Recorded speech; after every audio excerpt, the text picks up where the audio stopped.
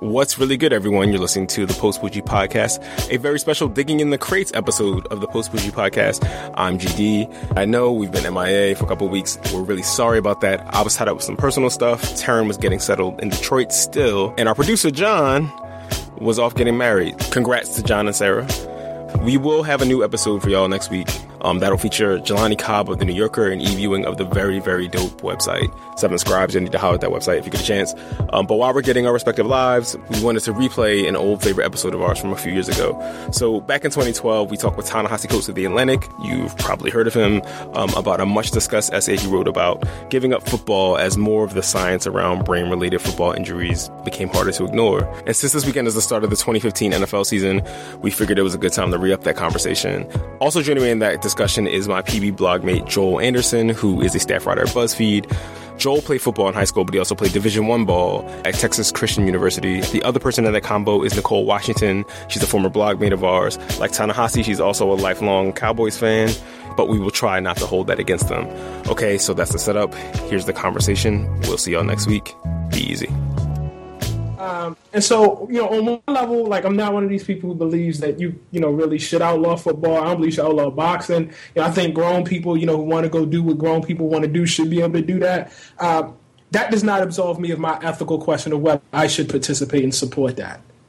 Whether, I think drugs, should be legal or not, is a separate question from whether I'm going to sit around and watch a drug-addicted person destroy their life. Right. Those are two different questions. Right. Nicole, you said that you were actually driving around with your mom, found out that Seau had died, and... So I feel like it's a little weird to say this, but I feel like it's also one of those moments that I'm not going to forget because, you guys know this because you know me. I grew up watching football. Like, it's very sort of central to the way that I grew up and kind of to me as a person, as weird as that sounds to say. And I remember I was at the beach on vacation, had made a concerted effort to sort of unplug, but I would listen to NPR when I got in the car and we had to go to the grocery store or whatever in the morning. And I got in the car with my mom. We turned the car on, and like the first thing we heard out of the radio was that Junior Seau was dead. And the both of us were just like, wait, what just happened? It stayed with me in a way that a lot of that other stuff, I guess you're right. It is sort of the accumulation, but that moment right there is when I thought to myself, like, all right, now maybe it is feasible for me to not watch football again. Like, I don't know if I can keep doing this. I find Ta-Nehisi's choice to be... You gotta, let's be really clear here. One of the things that happened that I neglected to mention is there's this famous run, which I always loved, where Earl Campbell... Oh, God. Who did he hit? His name is Isaiah something or other. He was like he's for the Rams, right? Yeah, 4 or 5 time. Yes, exactly. Pro Bowler for the Rams. And he lowered his head and put his helmet into this kid in, like, the 70s. And he changed that dude's life. And like, for the worse, right? Right. And, football, is tied up to, at least for me, also to other cultural markers. So, you come up in certain environments that I'm sure you guys can relate to. And that sort of power, that sort of strength is something that you relate to as something that you want to have in your life. You want to. It said something. It was the kind of art. It was like a reflection, a metaphor for how we wanted to be in the world. And so much of football is like that. And then you find out what's behind it, right? And so those big hits it just doesn't feel the same anymore. So this isn't even an effort. It's not like I'm craving red meat, but I've made some sort of ethical decision to be a vegetarian. It's more like I have lost the taste for it. Like I don't like it. Really, actually disturbs me to sit through and watch a game now. I can't watch. So it's not brave would I think imply some sort of like withholding. Mm-hmm. And I guess this is one of the reasons why I don't really want to put that on other people because it's actually it is not pleasurable to me anymore to know that. Wow. It just leaves me with too many questions. Okay. It's not I don't know. And I guess this is why I was sort of even uncomfortable about saying it because it becomes this thing of, are you telling other people they should do that? Are you, trying to affect some sort of, no. I just don't enjoy it. Right. I just don't enjoy it. It's really that simple, I'm gonna disagree with you. I think it is brave because I watch the games now and I flinch. Like I used to cheer and be like, oh man, that was a great hit. And now I flinch and I'm like, oh, what's that going to be like for him later on? And I haven't quite made it. And I am, in a way, I'm ashamed to say this because it makes me feel like I get where you're coming from, and I get that I am watching people, essentially, for some of them, ruin their lives for my personal entertainment, and I feel awful about that. But because I've grown up with it, and because it's so central to me, like, I just haven't been able to make that leap to where I'm like, I can't do this anymore, either because I feel so strongly that I can't, that I won't, or that I've lost the enjoyment factor. I still haven't lost the enjoyment factor, and in a way I wish that I had, because it would make the decision so much easier. Well, Joel, you played football in college, and you actually talked about getting dinged in high school and having a concussion, and playing through a game, right? You played through the rest of the game with a concussion. Yeah. Has any of the Seau stuff, and then, Andre Waters and Dave Duerson, has any of that do you ever get nervous for yourself, what your future may look like? Well, there's a couple things to it. One, it's really interesting that Ta-Nehisi brought up Earl Campbell, because, you mentioned that I grew up an Oilers fan, right? And so I grew up, the first football star that I knew was Earl Campbell. Everybody that was an Oilers fan wanted to be Earl Campbell. My father also played running back in college. So, like, if there was anybody that I wanted to be like at 6 or 7 years old, it was Earl Campbell, right? Well, you grow up, the thing about Houston is a huge city. It's the fourth largest in the country, obviously, but it's very small.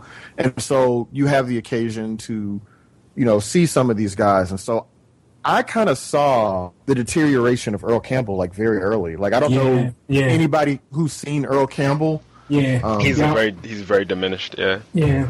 Yeah, well, I mean, I don't even know if I should say that. I mean, I guess I will. I'll go ahead. There's a great Real Sports on him where they talk about this. Where you actually can. He did an interview, I think it's about 4 or 5 years ago, where you see the actual. He's diminished. He definitely is. He's been on camera, like. Yeah, he has like a drop foot. I mean, he has like all these injuries, and it was weird because I saw him at an event in 2000, and one of my buddies was a sports writer in Texas, and he said he saw him at that occasion, and he was like, it reminded me that I needed to update his obituary. Oh, man.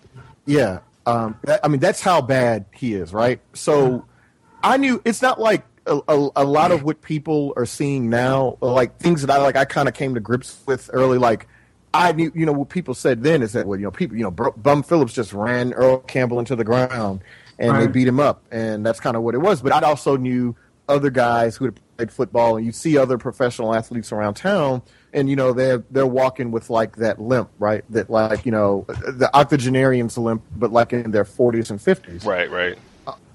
And so I kind of, it's really tough to sort of like. I mean, obviously you don't think about that as a teenager when you're playing football, especially when you're growing up in the South, and like that's what you do. Like I assume for some people, their culture is, I don't know what it's like in the North or the West, but like part of growing up in the South is like you're going to play football, right? And so, you do this, and it's just kind of part of the game that like you deal with, getting dinged and getting hurt. And I knew that it was bad, but you didn't get a sense for how bad it really was. But then, you're hearing about Junior Seau now. You're taking it to that, and then it's like, well, it didn't really shake me. And I mean, maybe that's kind of the scary thing to this is like, it didn't affect me in the way that it seemed to affect everybody else, because like, this is not news to me. You know what I'm saying? Like, I knew that like the toll that the game takes on people dating back to my first childhood hero is that this game is really bad and it destroys people. But the thing about it, though, that I've always kind of come to grips with here is that football is like my childhood friend, man. And it'd be like me giving up my friend. Like, I don't know how I could just walk away from the game. And I'm not, I like what Ta-Nehisi's doing and what Nicole was talking about. I mean, I could certainly see, why that might be, something that you all would consider. But I just can't, I can't fathom, walking away from the game. And maybe, Joe, here's the thing. I think let's complicate this even more. Let's go back to Earl Campbell. Earl Campbell was what? He was one of, I think, like 10 or 12 kids, was raised sharecropping or something like that.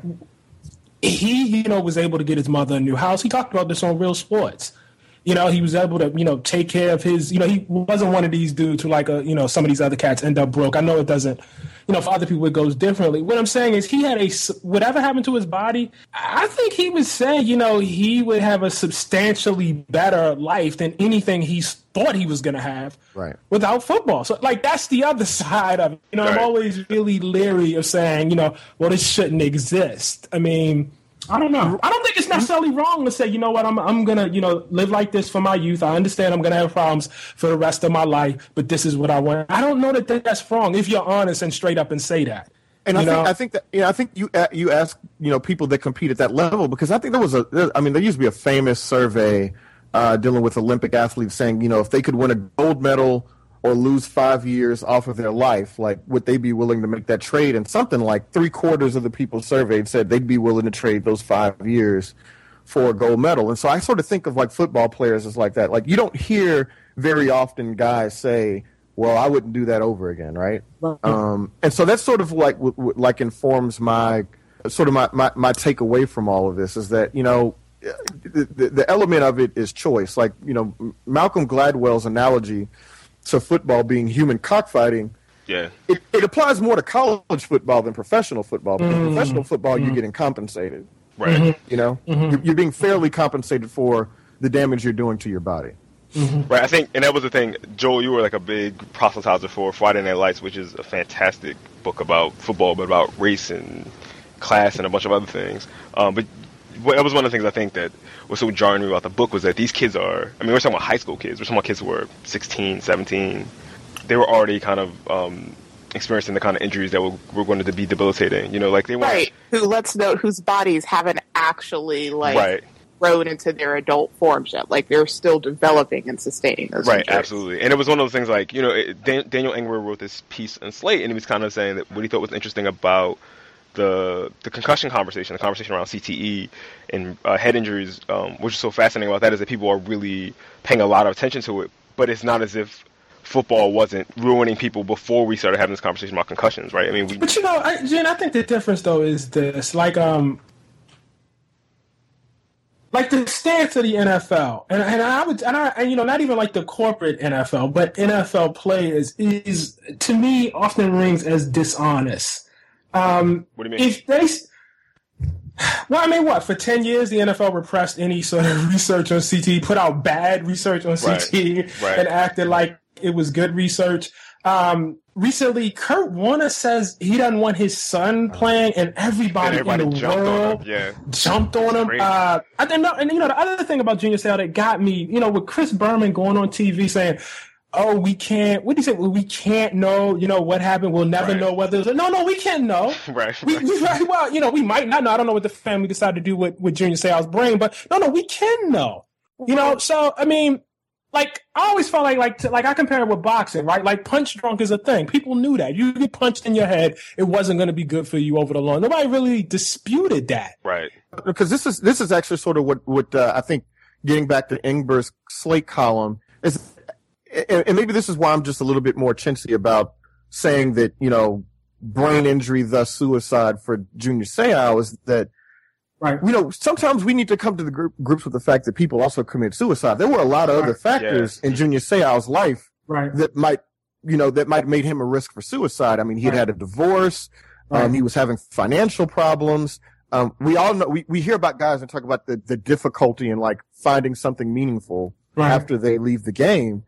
And so that's why I was always like, well, you know, sometimes people just commit suicide too. Like, Junior Seau, you know, lived his life, you know, and publicly with a smile on his face. Do you think that's part of it? Like, he's always sort of been seen as like a good, like, somebody who did everything right and who, like, wasn't getting into too much trouble, and, like, sort of like, oh, well, he had a career after football and he seemed to be doing okay. And then all of a sudden, like, that's sort of the public perception of him versus someone like a Chris Henry, who was sort of always a screw up. Right. But isn't that what we say about a lot of people that commit suicide, though, right? Like, I mean, see what I'm saying? Like, what we said about Junior Seau could be said about a lot of people who commit suicide. Yeah, you know, that we never saw it coming. Like, you know, he was such a happy-go-lucky guy. He had a lot going for himself. Why would he do this to himself? And I but for the fact that he may have sustained up to, you know, 1,500 undiagnosed concussions and thousands more subconcussive hits. I mean, you got to think like about for me, even if it came out that he had no presence of CTE at all, it still would be jarring to me because I don't even like if I have to have this conversation every time it happens. Right. And Jesus, I feel so bad because I'm forgetting the cat from the Falcons, who Ray Easterling, right? Yeah, who we're pretty sure had CTE. I mean, he was in the suit. He was registering symptoms. I mean, we'll get confirmation on that eventually, but he definitely had the symptoms and thought that that was what was going on. Like I can't have that going back and forth in my head. I don't want to function like that. I don't want to even have to think about it, because again, for me, it's just, well, what role am I playing in this, and just the entire sort of, not to get back to this again, but the denialist, element of the NFL over, I feel like I would respect it again a lot more if they just said, you know what, this might not be good for you in the long run. You're going to take a lot of hits. You almost certainly, will have some brain injury, and it might not be good for you in the long run. Them's the rules. I think I have a lot more respect for that. I mean, if you said to me, you know what, Ta-Nehisi, you're going to die at 50, but you can win a Nobel Prize. You might make that deal. You know what I'm saying? Like, it's not a crazy deal. Longevity ain't for everybody. I might very well make that deal. So it's just this sort of, but we can't bring ourselves to do that. You know what I mean? Right, we can't quite, get to that point where we say that. And I don't know. I have so much respect for the game that I would totally understand it. I think it's a beautiful game. So if you willingly said, hey, I'm sacrificing longevity for this, I would understand that. I could relate to that. Right. Well, I think what's sort of interesting in that, sort of the denialist, and there's two people that come to mind. One is Ricky Williams, we can come back to in a second, but when you said Merrill Hodge, I don't know if people remember how Merrill Hodge first came to the national spotlight, and it's not just because wasn't he talking about his own injuries? Like, wasn't that part of it? Wasn't he someone who had kind of been battered, or wasn't? I mean, am I he had substantial concussion issues. In fact, that's why I think that's what ran him out the league, wasn't it? Yeah, he retired because of brain injury. Yeah. Mm-hmm. And so it's that's what I don't understand. Like, right. I mean, a guy like Merrill Hodge, I feel like sort of owes it. I mean, if you really care about the game, I guess he would probably refer to himself as like a keeper of the game, right? Like, one of the standard bearers for the NFL. Well, if you really care about the game and you really care about the welfare of the people that come behind you, then be honest about what these kids are going to face. Right. And I mean, look, like sort of like Ta-Nehisi. Like, I could never tell Ta-Nehisi, well, you know what, you're wrong for not watching football, right? Right. Like, I mean, that's stupid because he gets to decide what's right for him. So for them to go with Kurt Warner for simply saying, well, I don't think I want my son to play football. Like, I mean, it's just sort of hypocritical to me, and I don't understand. So look, let me push you on this, though. Let me push you on this. One thing that I've been thinking about is this: what relationship is there between Pop Warner and I would say up through high school to the pros? I mean, is the fear that if big-time football stars start saying, and, Kurt Warner isn't the first. I think Troy Aikman said the same thing. Tom Brady's dad said the same thing. I guess it was today. Is the notion that sort of thing becomes a threat to Pop Warner, which over the long term becomes a threat to the game, to the program? Isn't that wasn't there a piece on Grantland that sort of depicted the downfall of the NFL occurring in exactly this way, where people are like, they start out at the lower levels and say, you know what, this is too dangerous. I'm not letting my kid do it anymore. And eventually the league starved of talent.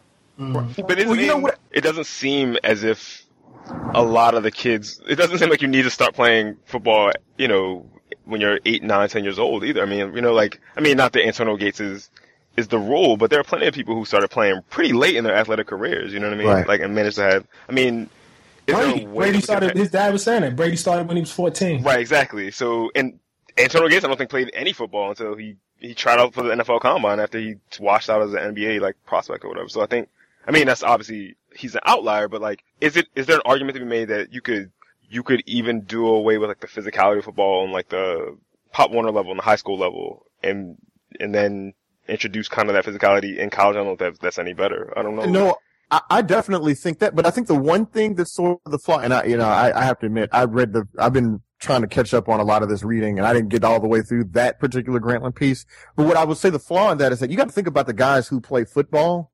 and the families that send their kids to play football. I think that conversation is kind of had in a vacuum with people who, for whom like football is not as integral a part of like the early childhood socialization, right? So like, you think about like in the South, like in Mississippi, like, you know, there are a lot of people, or in Louisiana, like there are a lot of people who like legitimately look at football as a way of like getting a college education. And because of that, I do think that football could be a little bit, it could certainly become less popular. Like I don't deny that at all. But in terms of like, you know, like football going away, I don't see that happening because, I mean, people still box, but it's just like poor people, right? You know, right. Poor people and people, you know, people that would have done that, you know, in the 40s and 50s, they do other things. They play football now, right? I mean, all those guys are. Yeah, a lot of them do play football. The heavyweights definitely. Yeah, absolutely. Muhammad Ali, you look at him, you're like, this dude would be a crazy free safety like that. You know what I mean? Like that, but he would never be a boxer now. You know what I mean? Yeah, right. Like, yeah. I mean, think of, you know, Julius Peppers, you know, was like, well, shit, I'd like to be the heavyweight champion of the world. Well, I mean, you know, I mean, think about what you could do with that. But I mean, you know, football is a more accessible, and you know, I mean, it's you don't think of yourself as getting hit in the head in football in the way you do in boxing for whatever reason. But doesn't that push the argument then you're talking about, if you're not talking about the end of football, you are certainly talking about a diminished National Football League. Right? A more regionalized, yeah, I think. I mean, you're not talking about the number one game in the country. I mean, you're not talking about an entertainment juggernaut like you have right now, right?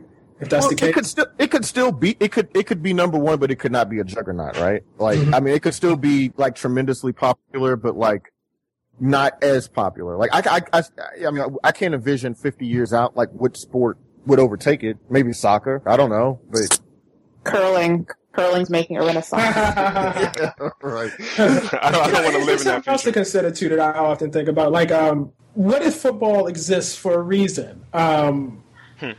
We're animals, you know, like violence is I'm a big, you know, proponent. Violence is a part of who we are, you know, and I don't know that we can ever exercise. What if these sort of violent sports serve some sort of societal, social function? I mean, what if there's no, you know, what if, hey, this is like the best we can do of a bad situation, you know, a sort of outlet for our violence? Because, you know, again, like I think about how, like one of the things I was trying to write about in that piece, you know, in terms of like losing a language is, this is like about my growing distress. We can call it like slowly moving out of the hood, which is a very distressing process, right. For me. You know, I realized today it's been almost 2 years since somebody said to me, "Yo, big man." Like that doesn't, it don't really happen. I'm really upset about that now.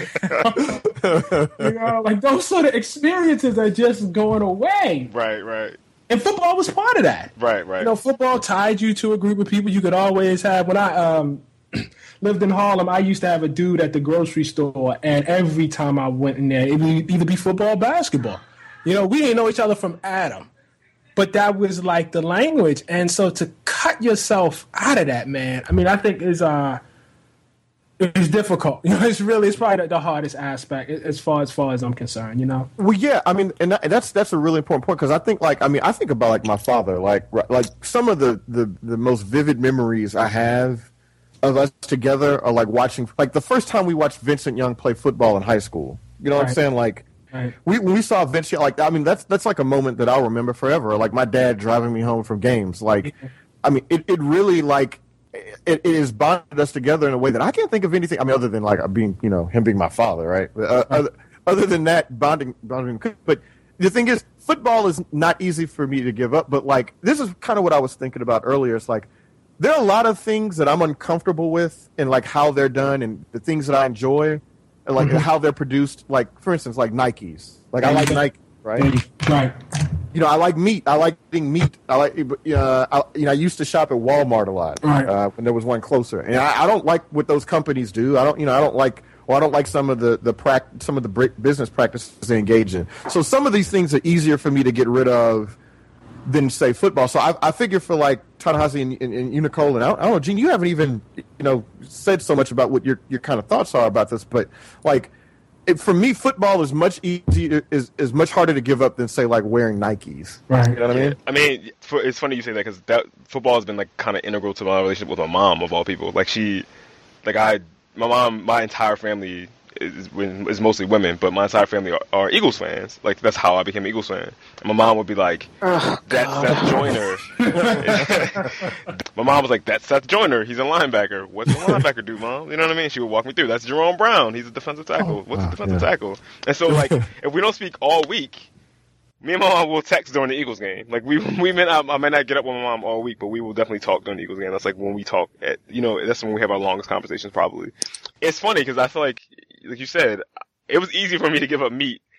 Football is like, right. Football is probably like the least, if all sports is kind of like a approximation of war, the most like, yeah. I mean, it's like, if you watch an NFL promo, it's like the most martial. It's like, I mean, you hear the drums and you know what I mean? It's like, planes flying over the stadiums. I mean, it's not even like they're pretending. It sometimes feels like a Marines ad. You know what I mean? Like, yeah, no, I think on the website SB Nation, a guy wrote a post similar to that. That they talk about a lot of times when people go overseas to visit the troops, and they say that the people that they quote get the most instinctively are football players because they feel they have something in common with them.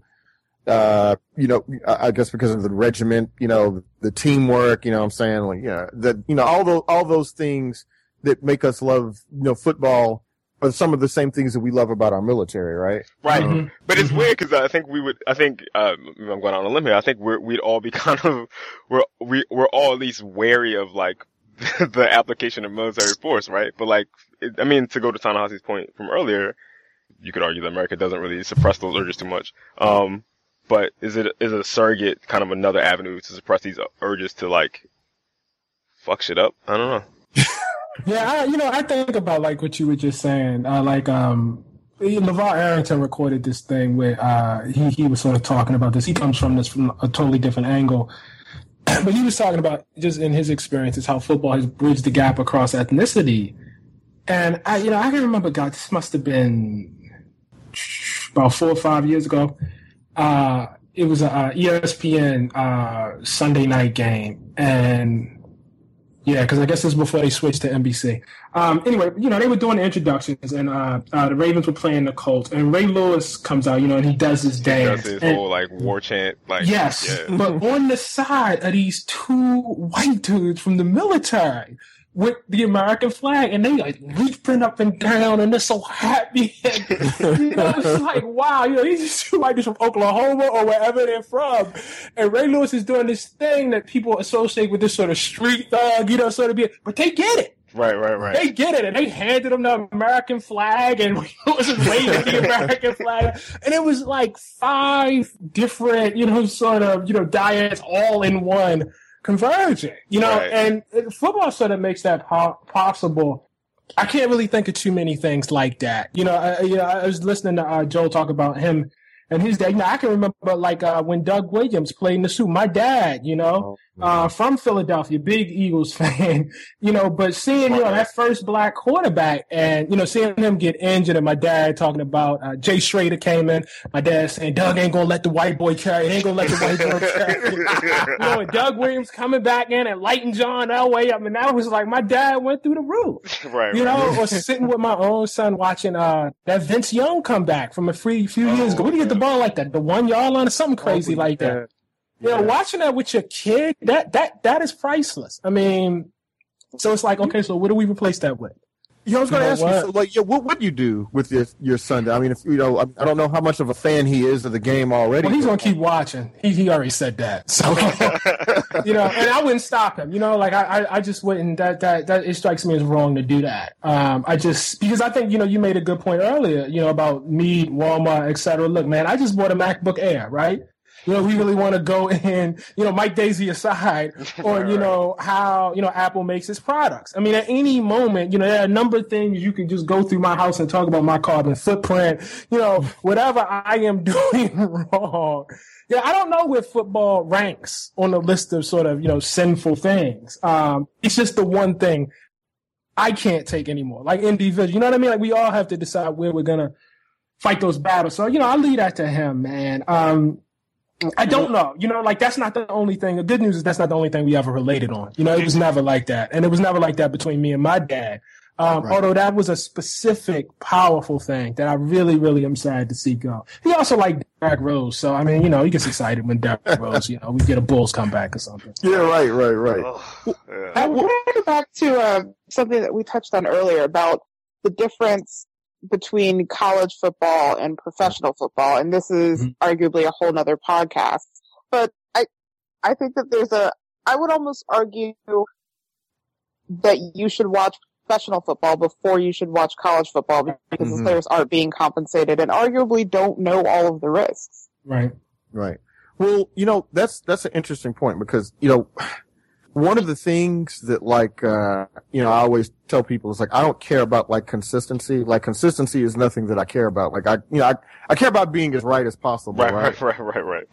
But I fail here when it comes to college football because I love college football a lot more than I love the NFL. Really? And I love the NFL. I got the Red Zone channel last year, and Sundays were just a mess for me in here. I didn't do anything.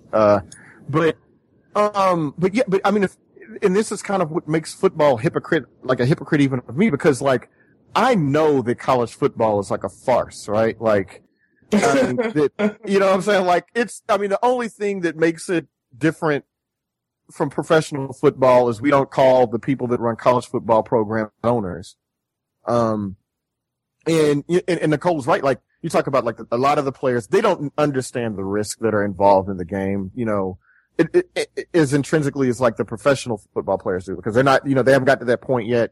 The players that are good enough in college football to play pro, they're still sort of men among boys, right? But I mean, if there was one thing that I wish I could give up, it would be college football because for all those reasons that the people don't get compensated in a fair way.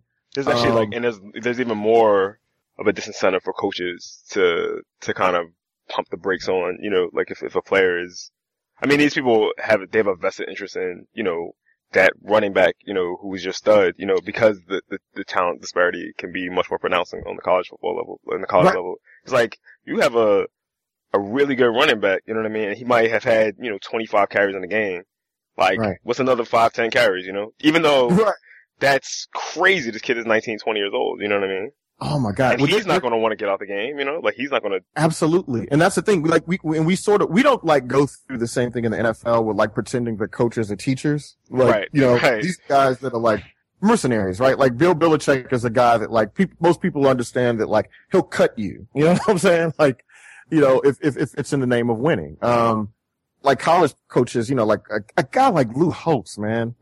Just I don't even want to get into that guy, but. The people sell him as a professor and they call him Dr. Lou on TV and all of this. And he's about as cutthroat as anybody there is. And so, that's sort of the problem to me, man. It's just that we don't, I don't know. I'm kind of getting lost here, in my thoughts because I get so angry about it. And I get angry at my hypocrisy with this. So if you had it to do over again, and let's say you could either have the life you have now or just play 4 solid years of college ball, no NFL or anything, just 4 solid years of college ball, what do you think you would do? Oh, I'd play football. Yeah. It's not even close. It's a beautiful game. I would have played football if I could have. Shoot, man. I couldn't keep my grades up. I wish I even now. I'm glad. I guess I'm glad I didn't now. But no, not at all. Some of my best memories of pickup football. You know what I mean? So yeah, I don't know. It's tough. Yeah, well, let me ask you all this then. You can each. In Tanasi, you have a son now, but would you all let your children play the game? Well, my son did play. Okay. He did. He played when he was 6, 7, and 8 years old. And this is, right when this stuff is beginning to come out, it was tackle ball? Oh, yeah. Equipment and everything, man. Equipment and everything. Do they have, so on that level, the Pop Warner level, are there designated positions? Is somebody always the QB? Is somebody always Yeah. What position was He was a defensive end and an offensive tackle. And he liked it a lot. He really, really did. He's like any other kid. He got interested in other things. I can't sit here and tell you that, there was at this point, I probably would have taken him out at this point, but it never came to that. Because he got interested in other things. And, if he was in, he still talks about like playing in high school. I can't tell you I would stop him. I can't, we would have a very, very long, informed conversation, but I just, and my son wanted to box right now. I can't tell you I would stop him for boxing. Really? Wow. Yeah. If he really wanted to? Yeah. I mean, no, I can't tell you I would. Well, are the risks at that level, are they a lot more reduced? I mean, because when you're talking about, high school and college players, these guys are bigger and they're faster and stronger. Is there like a limit to I think they don't know, and that's part of the problem. Yeah, I'm going to go ahead and point out that I, being the only female on this podcast, thought about it a little bit differently. Okay. I don't want to have children, but I'm thinking about like what I would do if my daughter wanted to play a sport in general. Like I played lacrosse growing up. My sister played soccer. Soccer is actually really dangerous for kids too because there are lots of headers. Like they have. Oh yeah. I won't say as many concussion issues as football, but it's also really dangerous for kids, especially for girls because they can play it more than or they're more involved with it just because football isn't always or usually isn't an option. And I honestly, I don't think I could say no, but I think that I don't know because I don't think that I could say no, but I also think that if something were to ever happen to my child, that I would feel responsible and be like, I knew what the consequences were and I let you do it anyways. Wow. Yeah, see that, but then we can get like that becomes really deep, okay? Because I started my son catching the bus. He wasn't young for when I started catching the bus. Right, I started, I was walking home from schoul at 7, had my own key, and was on mass transit by the time I was 9. My son, we did a slow process, but we probably started him on this when he was 10. Walking him to the bus stop, walking him back, teaching him about that. I mean, something could happen to him then. I just don't know, like, we get into this thing where, here I am making the other side of the argument. But, look, the minute you decide to have a kid, there's a risk. Everything after that is a risk. That's an important thing because, and it kind of gets to what we're talking about because I think of, like, allowing your child to drive. Like, right? Like, I felt like that's like horrifying. You know what I'm saying? I would stop him from driving. You know that? I would actually stop him from driving. Right. I would do that, especially in a city like New York. In a city like New York, I almost certainly would stop him. There's no need to. Right. So where you driving? Absolutely don't need to drive at all. So yeah, think about it like this. Cheerleading is extremely dangerous. Oh yeah. Yep. There's a lot more catastrophic injuries. People paralyzed from cheerleading. I mean, what are we supposed to do here? Ballerinas, ballet is another one, which ballet destroys you. It absolutely destroys your body. Yeah. I mean, so if your daughter says, she wants to be, or your son, says that they want to, dance, they want to do you say no? I mean, how do you deal with that? Isn't this sort of what LeVar Arrington was sort of getting at? You think he sort of clarified himself initially? Yeah. And I thought he was, even though at the end of the day I still disagree with him, I thought that was a very accurate point. I think that is true. The minute, the kid, from childbirth on, really from conception on, it's a risk. Everything's a risk. Everything is a risk, and everything is terrifying. I don't know. We would have a very long, informed conversation. That's what would happen. But I don't like to say that I would absolutely say, no, you cannot, do that. I don't think I would approach it like that. So Joel, I mean, that was your question, but does that? It's weird. I think like Thomas said, I think we'd have a very long conversation, and I'd say, well, hey, look, I enjoy the game. I had a lot of fun with it, and it brought me opportunities that, I probably would have had them otherwise, but I mean, I got to have some opportunities that were really cool regardless. But I'd say, hey, look, by the way, I have a degenerative neck disease, right? Like, I have herniated disc. I suffer from arthritis already. You know what I'm saying? And I'm not quite 34. And I was like, man, did you play? I was a running back.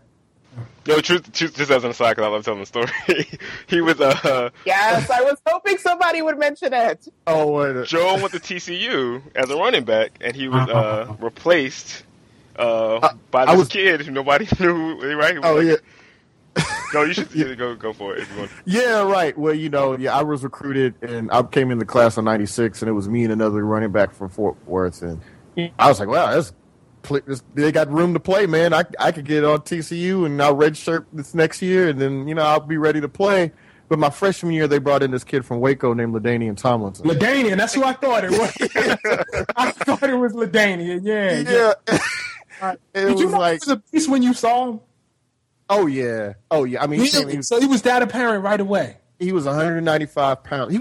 Weird thing, he was under recruited. He didn't have a really big year until his senior year of high school, and so that's how we were able to get him. But he came in at like 195, but like he was benching like 350 pounds as a freshman. Really? In college, you know what I'm saying? Like, so you look at him and you're like, wow, like this dude's gonna make money playing ball, right? And when you watch, I don't like having never played, certainly not on that level. I played Pop Warner, but nothing like that.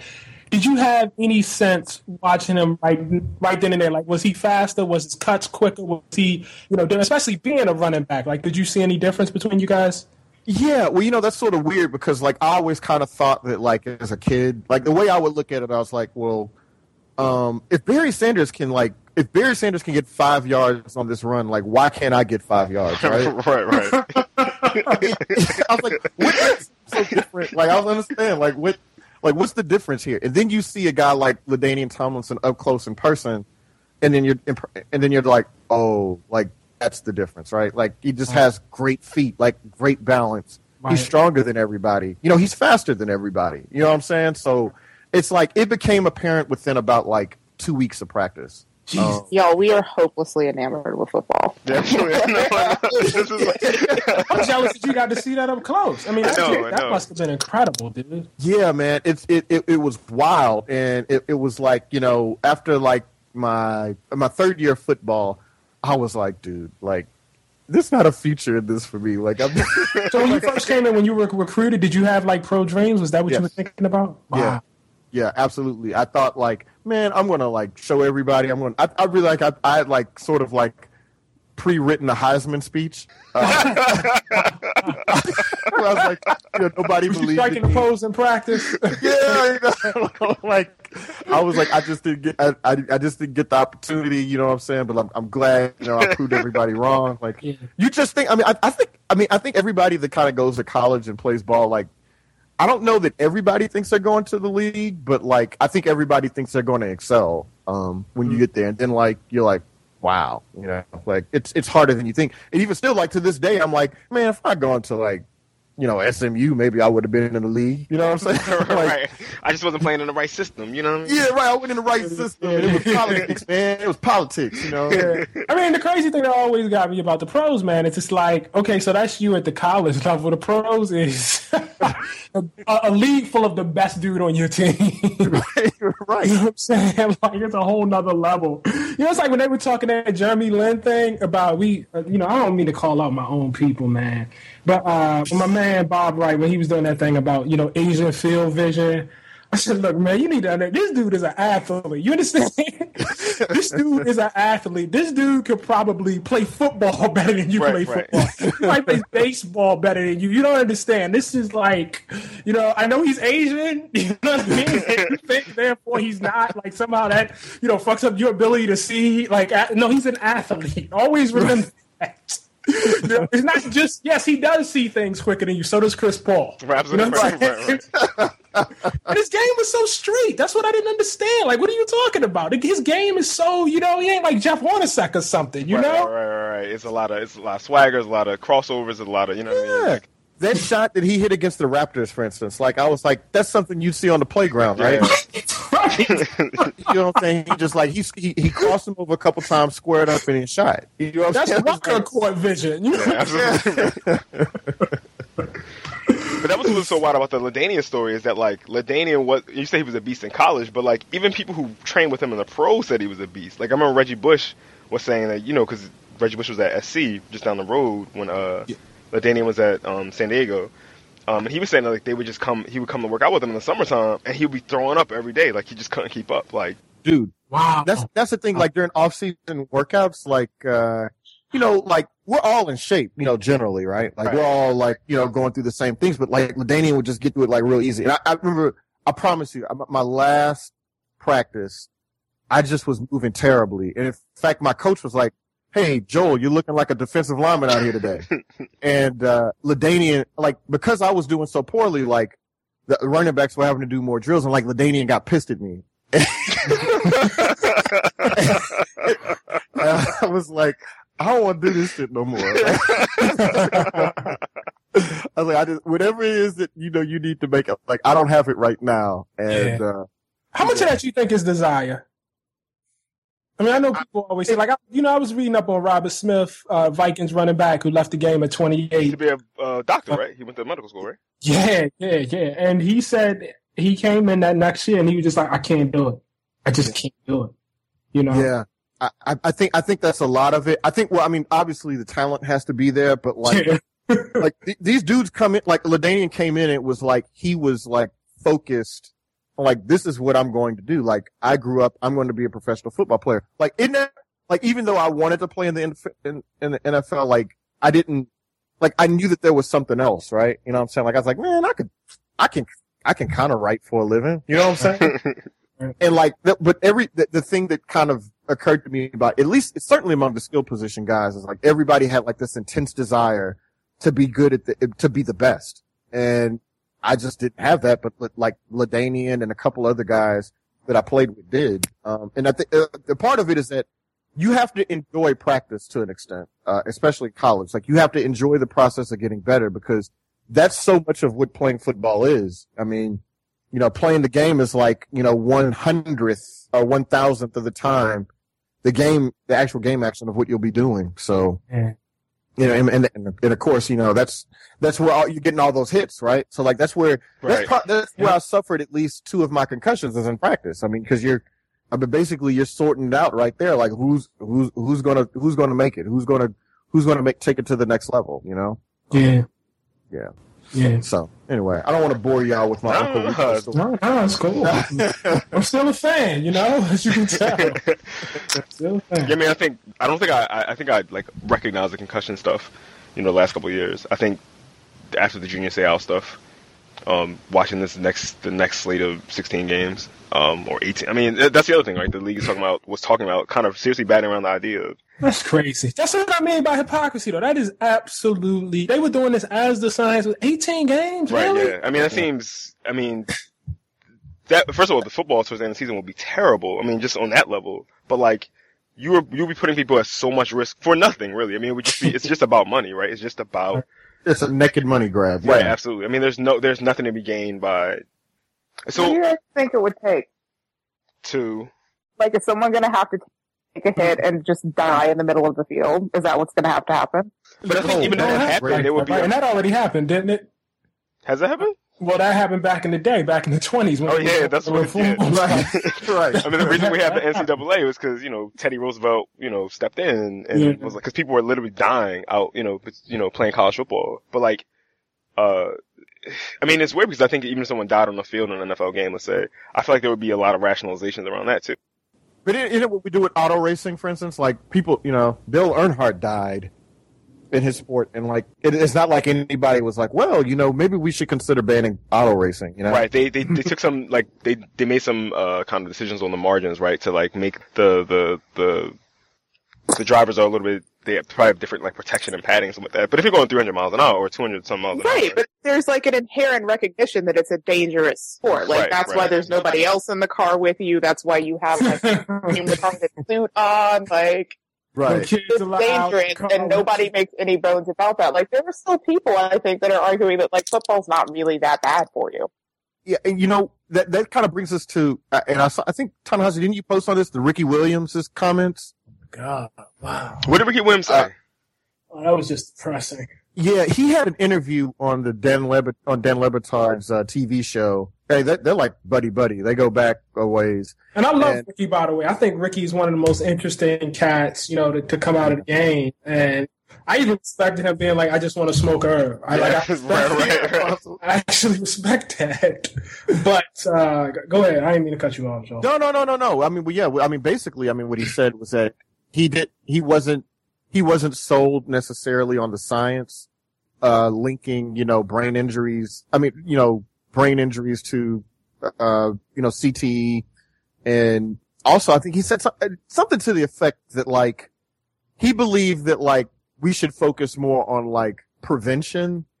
Like, he said, you really can't do anything about football. Like, football is just a dangerous sport, but, like, maybe you can care for yourself in a way that, like, you can diminish the symptoms or the injuries that you suffer during the game. Am I saying that right? Yeah, and I think the worst part was when he made the argument that basically flat earthers and creationists make all the time.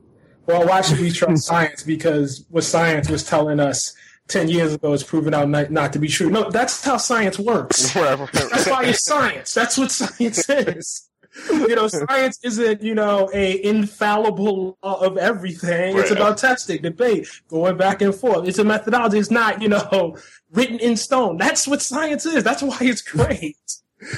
Which was sort of like, oh, man, that was what really got me. You know what I mean? Yeah, of course. That's how science works. That's what we do. That's the beauty of it. So at that point, I thought he had just totally gone off the deep end. But do you think that he kind of had, that players have to rationalize it that way? Because how would you... What I to think, and I'd be interested to hear what Joel thought about it, somebody who played the game. But that it occurred, and he said, didn't he say that, Joe? He said, I don't want to have to think about that. He did say that.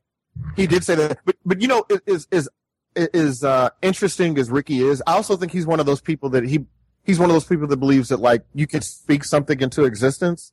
You know what I'm saying? Like he could speak brain and speak into existence. Positive energy. Yeah. Yeah. And so I just it's hard to take, I don't want to say not take him serious, but, like, he's just sort of a different dude anyway. Right. But it was sort of, it was sort of disappointing because he's a really smart guy, and, to hear him hold forth on the game, I think he has some important things to offer, but, like, in that regard, like I said, let's talk to Ricky 20 years down the line, right? Like, because, that dude, I saw him play in college, and the way he played the game, like, he probably suffered 1,000 subconcussive hits. Oh, yeah, he has such a violent running style. As like, fast and agile as he was, he dragged people down the field. He got those 4 or 5 yards in. Yeah, absolutely. So no, I agree with you. Let's see you in like 10 or 20 years. Right. That really is this. He was his basic thing was that he didn't have, he was doing fine. Okay, that's cool, but let's see you, in the future. I would have much more respect if he said, what, I love the game and I wouldn't change anything about it. Whatever happens. Right. I have a friend, an Eagles fan, who plays rugby, and his take on this, because we were actually, so there were a bunch of people at my house before we started recording, and I was talking about this with a lot of them. And his rationale is that it should be more like rugby. Like, there's not a lot of padding. You sort of go into it knowing, or with a better conception of how hard you can actually hit someone, and knowing, like, you're going to get injured, you're going to be banged up, like, with a much more realistic assessment or realistic expectation for what it's going to do to your body. I think the problem with that is, though, we don't have research, right? We don't have concussive research on rugby. Well, rugby players, right? That's right. That's absolutely right. Right. You'd be asking football to be essentially a different game. Maybe that's what needs to happen. But, like, you can't. Would it matter if you were running a slant route across the middle? You know what I mean? And you didn't have padding on, the other guy didn't have padding on. Like, I can't imagine how you make that tackle without. On some level, I feel like on some level it matters, and on some level it doesn't, because obviously it doesn't matter. Like, you're still going to get hit. But I think that hitting someone wearing all of that padding makes you less conscious of what it actually feels like. That's why you're wearing the padding, so it doesn't hurt you as much, Or so it doesn't hurt the other guy as much. Like, maybe it's supposed to hurt, and then not to do it as hard, or I don't know. Oh, that's I think also the visuals of a bunch of like incredibly strong, incredibly fast people slam into each other. I think one of the things that padding does in football is that it kind of obscures just like how violent the game is. You know what I mean? I think if we saw it where everyone was kind of unadorned, I think it would be even harder to justify the sport. You know what I mean? For people, that layer of like kind of denial that you're afforded by the padding it wouldn't be there, and I think a lot of fans would just be like, yeah, this is Gladiator. I mean, we're watching Gladiators. Right. I think rugby sort of, and I don't know because it's clearly not, I mean, as popular in the States as football is, but I mean, rugby hasn't endured sort of the scrutiny that football has, right? Yeah. And so, maybe, if we applied sort of these, scientific eyes to that game and to their players, right. And we look at the guys, the 20, 30 years out, then, maybe we might see some of this, right? So. Yeah, no, I think that's the big. I mean, obviously for obvious reasons, because football is so big, it's gotten that level of scrutiny. But I just don't know that means anything about other sports in a sport like rugby. I mean, the whole thing going back to this whole Teddy Roosevelt piece. I don't have the history exactly right with this, but my understanding is they moved away from leather helmets for a reason. I mean, they were like really, really horrible things. And you think about those guys were smaller too. They weren't even had the size and speed that we got in the game now. I mean, you think about if somebody like Mario Williams showed up to play, the version of football that they played, back then, they would have shut down the game. Right. You know what I mean? Like, but yeah. So and in fact, I haven't seen much rugby. Like, I don't know, really much about it, but like, I mean, I imagine it's probably very close to what like football used to look like, right? I mean, like having not seen a football game in the 1920s, I can't say for sure, but that's my understanding as well. But you're not in rugby, and Nicole, I don't know, you know more about this than I would at least. Or it's not like you're lowering your shoulder. You're not Brian Dawkins like lowering your shoulder like and slamming into somebody, right? I mean, you're just like wrapping them up and tackling, right? I mean, no, but there's a lot more sort of those like in football, the offensive and the defensive line going against each other. There's a lot more of that kind of contact, like in the scrums and things like that. You're essentially trying to push the other guy in one direction, and he's trying to push in the other direction. So there's a lot more of that kind of contact. I suspect that there's no way to make football more palatable without making it not be football anymore. Yeah, that's actually the bottom line. I think at the end of the day, it's going to have to be some sort of overarching reform. I got to see the future, though, as Joel, sort of outlined it earlier in the conversation, and that is that you just have a much smaller game. And I don't know, like, I actually want to get Robert Smith's book because he apparently talked about this. He actually believes, this is a guy who's a great football player. Yeah. He actually believes football occupies too large of a place, in the American mind. Again, now we're going in circles. That takes us back to, okay, so then what else, right? Right. It's not like these guys are going to suddenly start reading the New York Times cover to cover. I mean, that's just the facts, It's funny. My friends and I joke after football season is over. We're like, what are we supposed to do on Sunday now? Oh, my God. Like, just sit around and look at each other? Like, I don't know what to do anymore. And look, here's the deal. I'm older than everybody on this call, but, like, I was raised in a time when we didn't have cable, and when football disappeared, oh, my God. That was... yeah, it was just a dead sort of emptiness after the football that we just sort of wafted over Baltimore. And it was like, my God, what am I supposed to do now with my life? That's how you felt. It's over here, like the winter. You got all this winter left over after the. Right, it's not nice to have to go outside. You're just sitting at home. Like, now what? Oh my God. But see, growing up in the South, like we were like, okay, it was basketball season. When basketball season was over, then it was like, all right, well. I guess that's true, but basketball isn't like an all-day, like noon until was just Sunday. You know what I mean? Yeah. And back then, like we would have, it would start at like 10. NFL films come on and something else come on at 11. That was Sunday, dog. Like when there's a basketball game on, you can do other stuff that day. Like on Sunday, you can't do anything. That's 1 o'clock. Well, that's how I feel about Saturday and Sunday. So, like she always tells the story when we first got hooked up. I said, look, I like you a lot, but here's something you gotta understand. On Sunday, this is what I do, and if you want to do this with me, I will gladly explain to you what I'm doing. We can talk about it. Did she take you up on that? And I'll tell you, but this is what I do. And if you can't get with that, I'm like, that's the deal breaker, lady. Did she take you up on that? Did she watch with you? Oh, yeah. No, she became a huge fan. Oh, wow. And I knew she was a huge fan when she started developing, like, favorite players and teams that was totally had nothing to do with me. She would like be heartbroken, like she saw Peyton Manning basically in the Colts. That became her team, and when she lost that year to the Steelers, like it broke her heart, you know. But it was like funny because she didn't completely understand the culture. Now I got a buddy, my friend Brendan Kerner, who's also he's a huge Colts fan. Oh, Brendan Kerner, who wrote "Now the Hell Will Start." Yes, that's a fantastic book, just isn't it? Oh my god. Yeah. I'll tell you, got a shout here. He's a huge Colts fan. And I said, are you going to call Brendan? I said, baby, I can't call him. You can't talk to him for like a week. That'd be like the fifth thing you say. Oh my gosh. You know, we don't want to talk to nobody. You know what I'm saying? So, I don't know. Again, you know, just as I'm saying here, it is a culture. You know, it's a huge, huge cultural thing, and I think, you know, for me, it plays into this bigger sort of thing of what is happening to a lot of us who are African American at this point. I mean, it's one of the unfortunate things about how this sort of pathology argument obscures all these much more interesting arguments. You know, the fact that you have this group of people who are moving into the country and are moving in, you know, to different spaces, and some of the things that you carry with you from your neighborhood, things that you liked about your neighborhood, you know, are suddenly like obsolete. You know what I'm saying? Like you can't talk that way. You can't do that no more.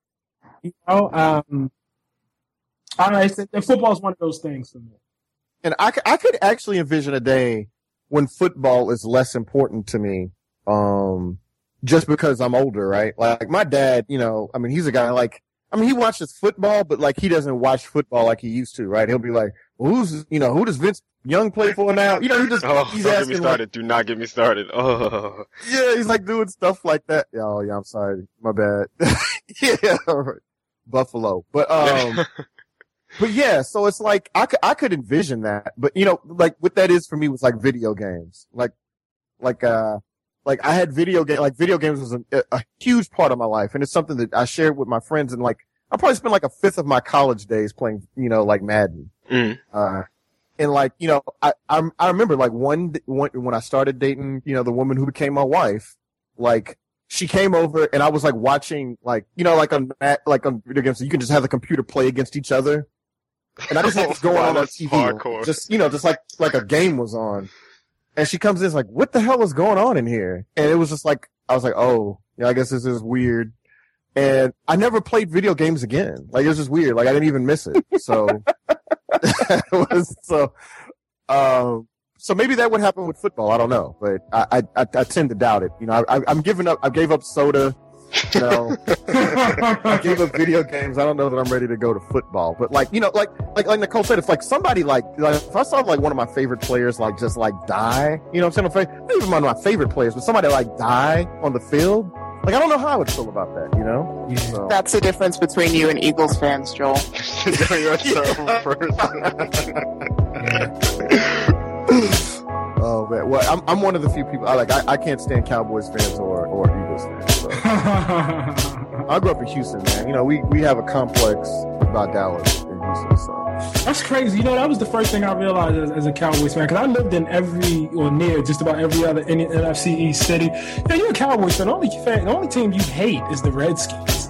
Yep. So realizing that everybody else hates you, was like, man, we ain't even thinking about you. The Texans, what? Did y'all just where'd y'all come from? Right. Y'all even in the league? Yeah, this is what I'm saying, and that's what makes people hate Cowboys more. Yeah, absolutely. Right. That's so hard.